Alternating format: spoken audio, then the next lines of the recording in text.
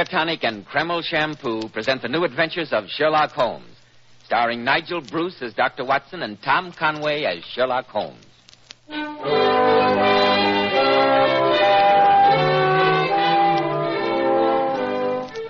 Here we are once more in Dr. Watson's firelit study. The wind is howling outside, but inside the heavy red curtains have been drawn across the windows, and the only sound we can hear is the cheerful crackling of the logs in the fireplace. Good evening, Dr. Watson. Good evening, Mr. Bell. You don't know how lucky you are that you don't have to go out on a night like this. Yes, it's one of the advantages of having retired from active medical practice. You know the old adage, man works from sun to sun, but woman's work's never done. It's a base libel as far as doctors are concerned. You never know when Mr. Smith is going to acquire a black eye, or Mrs. McTavish may decide to present her an addition to the clan. Never a dull moment, eh, Dr. Watson? Oh, dear me, no. That's one thing I've never complained of. If it wasn't a patient who disturbed what little routine I had, it was Sherlock Holmes. I remember one bitter February evening. It was the second winter after my marriage. I just settled down to my after-dinner pipe when the doorbell rang. It was a note from Holmes. It said, "Come at once if convenient. If inconvenient, come all the same." And you went, of course. Now, Mr. Bell, you'll hear all about that in good time, but haven't you something to tell our listeners? Yes, Dr. Watson, I have. Men, attractive, well-groomed hair does a great deal to give a man self-assurance, to say nothing of helping his appearance. And I'm sure you'll be interested in hearing more about this modern trend in hair grooming, which has become such a nationwide favorite among America's most successful men. It's called Kreml Hair Tonic. This highly specialized hair tonic contains a combination of hair grooming ingredients which has never been duplicated in any other hair tonic. Yes, that's exactly why Kreml gives a man's hair such a natural, well-groomed look and keeps it in place longer. Keeps every hair in perfect order from morning till night. Yet Kreml never gives hair that greasy, patent leather look. Kreml keeps hair looking mighty handsome with a rich, healthy-looking luster. Yet it always feels and looks clean on your hair and scalp. No other hair tonic keeps hair more handsomely groomed, yet it never looks greasy. So men, for better groomed hair, change to Kreml. Kreml. Kreml Hair Tonic. Now, Dr. Watson, when you received the mysterious message from Sherlock Holmes, you at once went round to Baker Street, I suppose. Yes, curiosity has always been my Achilles heel. Well, when I arrived at Baker Street, I found Holmes huddled in his armchair, his knees drawn up and his pipe in his mouth. He was sunk in a profound reverie, and I'd been in the room several moments before he became aware of my existence. Oh, so there you are, Watson, there you are. Obviously. I've been here for 7 minutes, as a matter of fact. Unimportant, completely unimportant and uninteresting. Watson, have you ever speculated on the importance of a knowledge of dogs in detective work? Dogs? Well, naturally. Bloodhounds, sleuthhounds... No, I'm not interested in that phase of the subject. It's too obvious. There is another side, far more subtle. I suppose there is, but I'm dashed if I know... You recollect in the case you so sensationally wrote up as The Adventure of the Copper Beeches? Yes, but the case was sensational. In that instance, it wasn't the dog. It was the fact that the master of the house was willing to pay a sizable sum to... Don't prattle, Watson, don't prattle. Prattle? I was about to point a moral. In the case of the Copper Beeches, I was able, by noting the actions of a rather vicious child, to draw some startling deductions as to the criminal instincts of its father, who was considered a thoroughly respectable citizen. Oh, of course, yes, I remember, but what's that got to do with... My line of thought about dogs is analogous. Whoever saw a frisky dog in a gloomy family, or a sad dog in a happy one? Snarling people have snarling dogs. Dangerous people have dangerous dogs. Surely, Holmes, you didn't rout me out on a night like this to discuss the temperaments of dogs? Not in general, no. What interests me is why Professor Presbury's faithful wolfhound, Roy, endeavors to bite him. You mean Professor Presbury, the famous Camford's physiologist? Quite. The dog, until recently a most devoted animal, has attacked his master twice. Huh? What do you make of it? The dog is ill. Possibly. But he attacks no one else. Nor does he molest his master save on very special occasions. Curious, Watson, very curious. Ah, that must be Mr. Bennett, Professor Presbury's assistant. He is before his time. His appointment was 8:30. Come in, come in. Ah, good evening, Mr. Bennett. Good evening. This is my friend and colleague, Dr. Watson. I couldn't consider undertaking a case or solving an enigma without his invaluable aid. Oh, Holmes, well, pay no attention to Mr. Bennett. He's pulling my leg again. Delighted to meet you, sir. I hope you'll forgive me arriving so early, Mr. Holmes, but Edith is so worried about her father, and naturally Quite so. Edith, my dear Watson, is Professor Presbury's daughter, to whom Mr. Bennett is engaged to be married. Am I right? Yes, Mr. Holmes, I have that honor. Oh, congratulations, young man, congratulations. Ideal state matrimony. Watson, stop chattering. Oh, I was only going to say that I've only been... Now then, Mr. Bennett, I believe you gave me the salient points of the case in your letter, but I've not had the opportunity to relate them to Dr. Watson. So if you will be good enough to go over the matter again... Certainly, Mr. Holmes. The professor, as you may know, Dr. Watson, is a man of splendid reputation. Yes, indeed he is. A trifle positive, I might even say combative, but there has never been a breath of scandal, at least until a month ago. Dear me, don't tell me that old Presbury started to sow his wild oats at his age. I always considered him the soul of respectability. Well, you see, early last fall he became attached to the daughter of Professor Morphy. It was not the reasoned courting of an elderly man, but rather the passionate frenzy of youth. In short, his family considered the infatuation rather excessive? Exactly. And so I gathered did the young lady, although her father, Professor Morphy, favored the match. Yes. Presbury is fairly well-to-do, I understand. Yes. About a month ago, Professor Presbury did something he's never done before. He left home without telling anyone he was going. A fortnight later, he returned rather travel-worn. Oh, where'd he been? Well, he refused to say. By chance, however, I received a letter from a friend of mine in Prague, saying he'd seen the professor at a distance. And now comes the remarkable part of the story. Oh? Yes, Dr. Watson. From that time on, a curious change came over the professor. Those around him had the inexplicable feeling that he was under some influence that darkened his better nature. You don't think that he was hypnotized, possibly, or mentally unbalanced in some way? No, on the contrary. His lectures were more brilliant than ever. His mind was singularly alert. But there was something new about him, something sinister. His daughter tried again and again to penetrate the mask he had put on, but in vain. He behaved to her almost as though she were a stranger. In fact, all of his friends and co-workers noticed a rather singular change of personality. And the incident of the letters, Mr. Bennett. Don't forget that. I was just coming to that. You see, Dr. Watson, the professor has never had any secrets from me. I handled every paper which came in to him and opened all his letters. Yes, of course. Shortly after his return, all this was changed. Certain letters began to arrive, marked with an X under the stamp. These I was in no account to touch. What was the handwriting like? Decidedly illiterate. The envelopes had the EC mark. East Central, eh? Not exactly the portion of London one would expect the professor to be in touch with. The letters were curious enough, but not more curious than the little wooden box. Wooden box? Yes. One of those quaint carved things one associates with a visit to Germany. I discovered it one morning in the drawer of Professor Presbury's desk. He had sent me into his study in search of a cannula.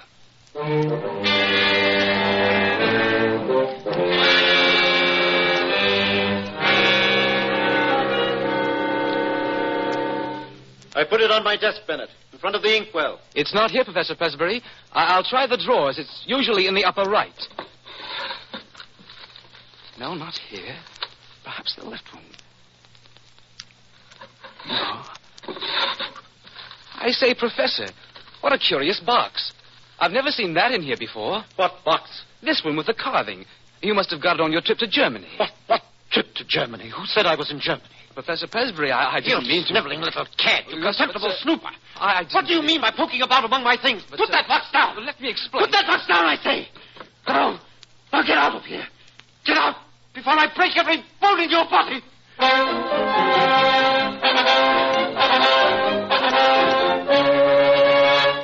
Jolly chap, the professor. Sounds as if he were heading for an apoplectic fit. Do you remember the date of that outburst, Mr. Bennett? It was December the 2nd. It was on that very day that Roy the Wolfhound made his first attack on the professor. An attack? Do you mean that the dog actually bit him? Well, he certainly tried to. When was the next attack? December the 11th, and again on December the 20th. After that, we had to banish Roy to the stables. Singular, most singular. Those dates were new to me. There have been some even stranger developments since I wrote you, Mr. Holmes. Yes? What I speak of occurred the night before last. It was really a terrifying experience. Yes, go on. I live with Professor Presbury, as you know, Mr. Holmes. I had retired rather early, and was correcting the papers of a lecture I was to deliver in the morning. At 11:30, all was quiet, and I blew out my lamp and went to sleep. A little after midnight, I was awakened by a curious shuffling and muttering in the corridor. It was followed by a series of dull knocks on what I took to be Edith's door. I heard her open the door. There was a gasp, and then she uttered a terrible scream.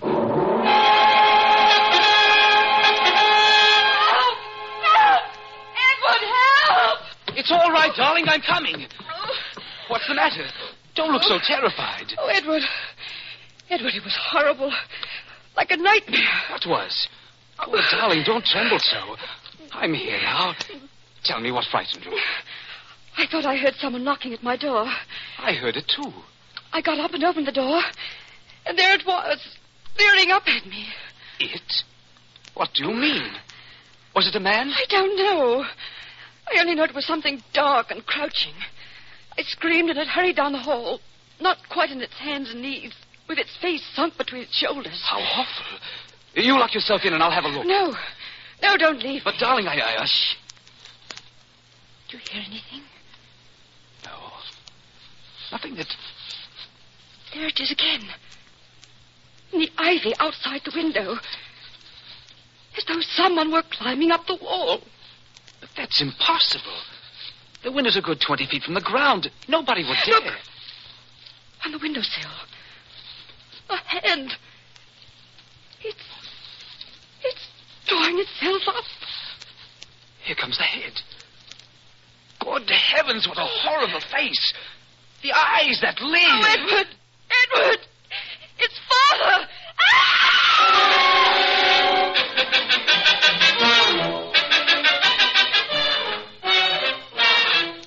Well, Watson, what do you make of that? The professor crawling about in this curious fashion. Lumbago, probably. I've known it to double a man up. Oh, rubbish, Watson. Did you ever hear of a man with lumbago scaling a 20-foot wall? Oh, now that you mention it, no. Mr. Bennett, how did Professor Presbury explain his actions the next morning? He seemed to have no recollection of them. No recollection of them at all. When did you say this happened, Mr. Bennett? The night before last. The 4th of February, huh? That rather complicates matters. And last night, did anything further happen? The only unusual thing I heard was Roy, barking furiously a little after midnight. Poor fellow, he's been chained down to the stable. I must confess, if anything else happened, neither Edith nor I would have known it. You see, we both had a feeling of impending danger and slept with our doors locked and the shutters barricaded. Very sensible procedure. I would suggest that you get Miss Presbury out of the house for a few days. Send her away until we can clear this matter up. I've already persuaded her to pay a visit to her aunt in Cambridge. Splendid. Now, as to the dates of these seizures, you will say the first was December the 2nd, the next December the 11th, and the third... Here's a list of the dates. When I first observed abnormality in the professor's behavior, I felt it my duty to obtain all possible data about the case. Excellent. Let me see. Yes, as I thought, the intervals are regular. Putting 2 and 2 together, let us say that every 9 days the professor takes some strong drug, which has a passing but highly poisonous effect. He learned to take this drug while in Prague, and is now supplied by an intermediary who resides in the East Central District of London. Yes, but the dog and the creeping man in the passage. Holmes, the thing's too fantastic to be explained by simple addiction to drugs. It's not simple, not in the least. But patience, Watson, patience. We've at least made a beginning. Our next step is to obtain an interview with the professor himself. What is the best time to catch him in, Mr. Bennett? When would he be free to see us? About 11 in the morning, Mr. Holmes. Good. You may expect us at that time tomorrow.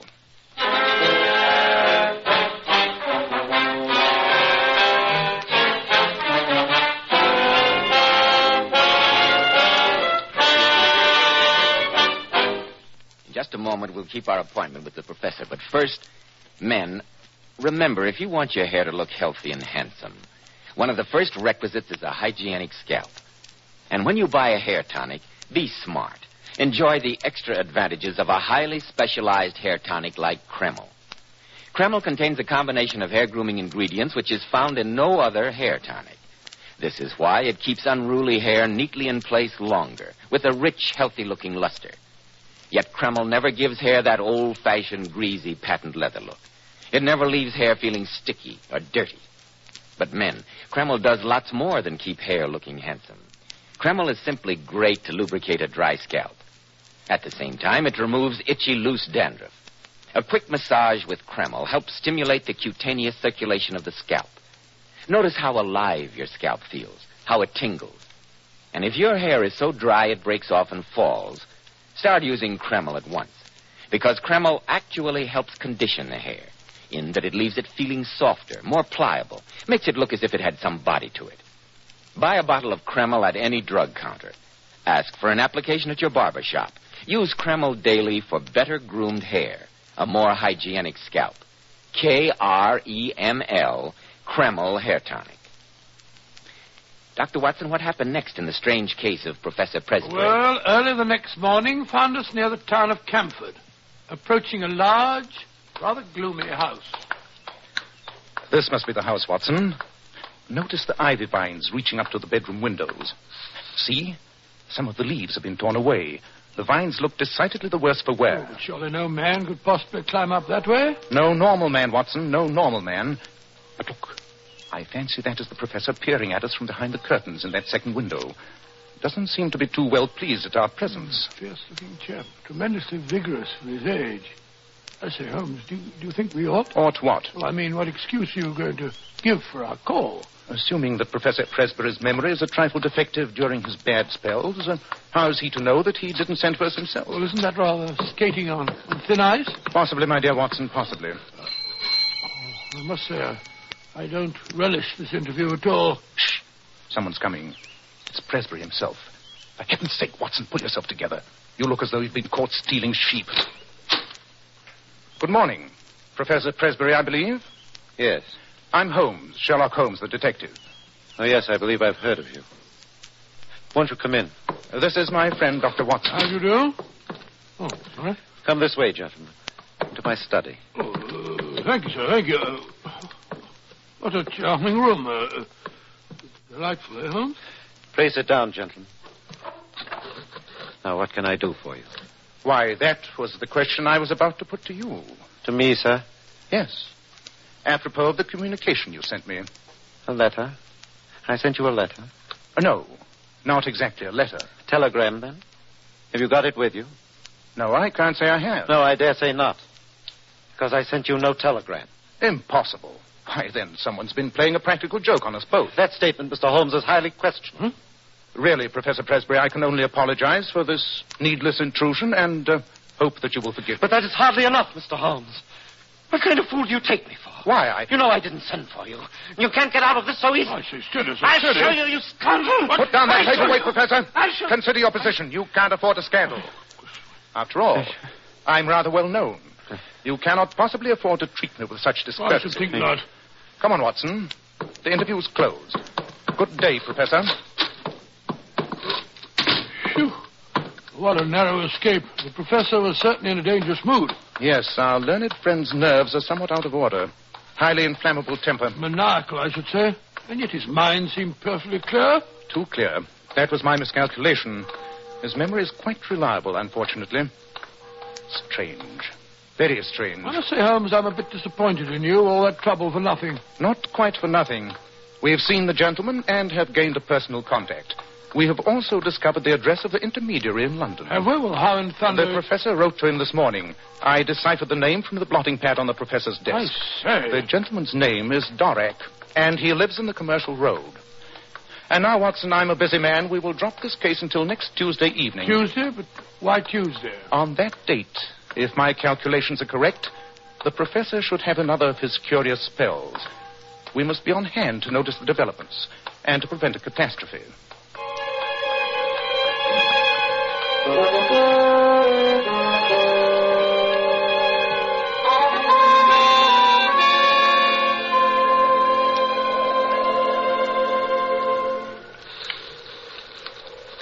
Mr. Holmes, this isn't my idea of the way to spend a pleasant evening.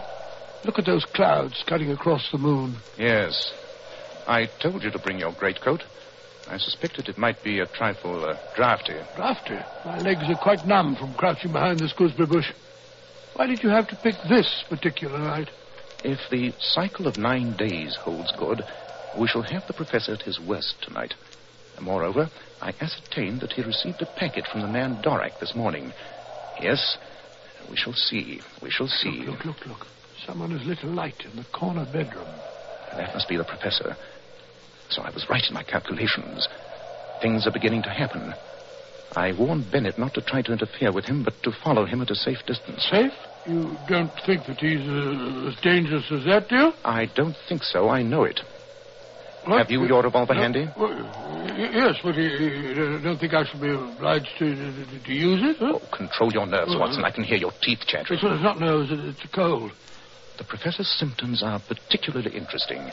Apart from these fits, he has more energy and vitality than ever. And then his knuckles. Did you notice his knuckles? No, I can't say that I did. Thick and horny. Quite unusual for a man. Very curious knuckles that can only be explained by the mode of progression observed in... The knuckles. But of course. And the dog. And the ivy. Why didn't I think of that before? Holmes. Look. He's opened the side door. There he is. Standing in the doorway, leaning forward with his arms dangling. Of course. Now he's coming down the drive. Wait, he's not walking, he's crouching, running and skipping along on his hands and feet. Holmes, it's uncanny. It's almost as if he were possessed by some strange, unnatural force. There he goes, round the corner of the house. Quick, Watson, we must follow him. Here comes Bennett. Oh, Mr. Holmes, have you seen him? Yes, he went this way. Come along. He's worse than usual tonight. I could hear him through my door, chattering and jabbering to himself. There he is. He's crouching at the foot of the ivy. Now he's climbing. Actually springing from vine to vine. His dressing gown flapping in the wind. How horrible. He looks like some huge bat glued against the side of the house. It's uncanny. Now he's swinging himself over to that tree. He's coming down again. He's heading for the stables. Come along. We mustn't lose sight of him. We can't let him get away from us. The dog has caught sight of him. Oh, you'll kill him if you can get at him. No, the professor's staying out of reach. Look at him crouched on the ground like that. He's teasing the dog. He's throwing stones at it. Oh, this isn't human. Quite, Watson, quite. Professor Presbury isn't human. Great heavens, Holmes, what do you mean? Look out. Roy's leash is broken. He's after the professor. He'll kill him. Come on. He's got him by the throat. Drag them apart. Come on, drag them apart. Down, I said. I've got him by the collar. Watson, help me carry the professor into the house. His throat is badly mangled.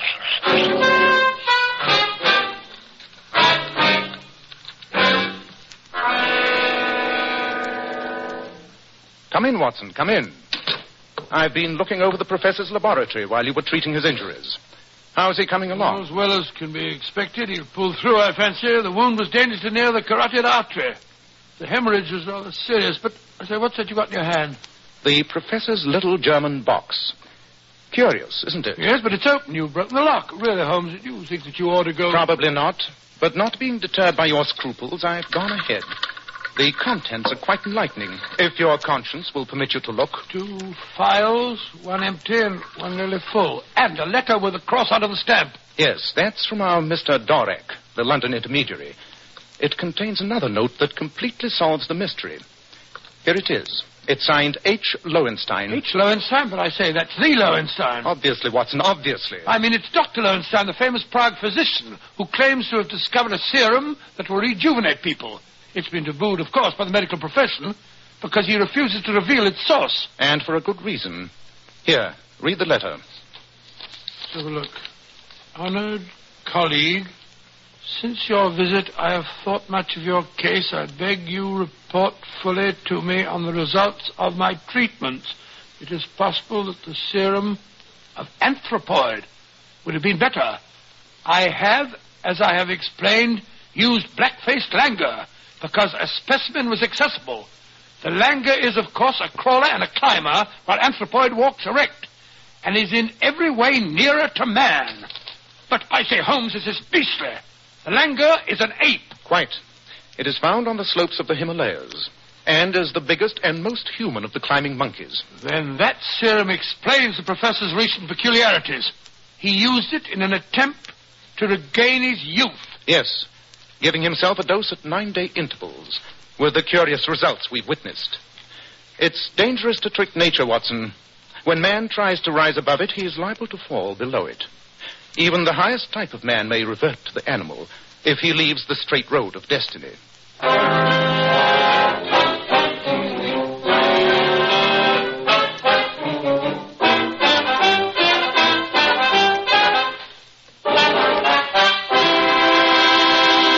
What a curious story, Dr. Watson. But did Holmes manage to stop the treatment? Indeed, he wrote to Dr. Lowenstein and told him that he would be held criminally responsible if he continued to circulate his poisons. And that was the end of that. Why do you suppose the dog noticed the change in his master before anyone else did? His sense of smell told him. It was the monkey and not the professor whom Roy attacked. Just as it was the monkey who teased the dog. That's fantastic. I didn't know such things were possible, Dr. Watson. Oh, dear me, yes. Both in detection and in medicine, things are apt to happen that it is difficult for the lay mind to believe. And between you and Mr. Holmes, you covered both fields. Yes, 221 Baker Street must have been an exciting place to reside when you both lived there. Yes, Mr. Bell, as you remarked a few minutes ago, we never had a dull moment. Dr. Watson will be back in just a moment to tell you about next week's story. Here's some sensational information for our lady listeners. I'm sure we all know or have heard how divinely beautiful Powers models are. But did you know these famous beauties make up to $35,000 a year? Which shows they have brains as well as beauty. But seriously, Joe, what impresses me most is that Powers models can afford to spend a fortune on their hair. Yet when they wash it, they rely on inexpensive Kreml shampoo. Which proves how wonderful Kreml shampoo really is. Powers models were among the first to discover that no other shampoo leaves hair more shining bright with natural gloss and luster. But under no circumstances does Kreml shampoo ever dry the hair. Kreml shampoo is not a drying detergent. Kreml shampoo is entirely different. And you know, after a Kreml shampoo, the hair actually radiates natural, brilliant highlights. And Kreml shampoo has a built-in oil base, which helps hair from becoming dry or brittle. It rinses out so easily and positively never leaves any dull, soapy film. So, ladies, always wash your hair with Kreml shampoo. It leaves hair a vision of shining, sparkling beauty, yet in no way hurts its texture. Kreml, Kreml shampoo. Now, Dr. Watson, what about next week? Well, now, let me see. Next week. Next week, I think I'll tell you a story about international intrigue in Paris and how, in a vile Apache den, I met a beautiful, glamorous spy and almost... Almost what, Dr. Watson? Well, now, Mr. Bell, you'll have to wait next week to find out. I call this story The Adventure of the Scarlet Worm.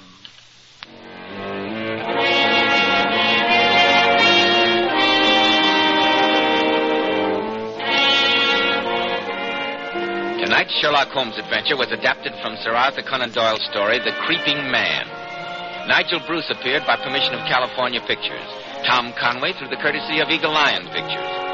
The Sherlock Holmes series is produced by Tom McKnight with original music composed and conducted by Alex Steinert. This is Joseph Bell speaking for Kreml Hair Tonic and Kreml Shampoo and inviting you to be with us next week at this same time when Dr. Watson will tell us about the adventure of the Scarlet Worm.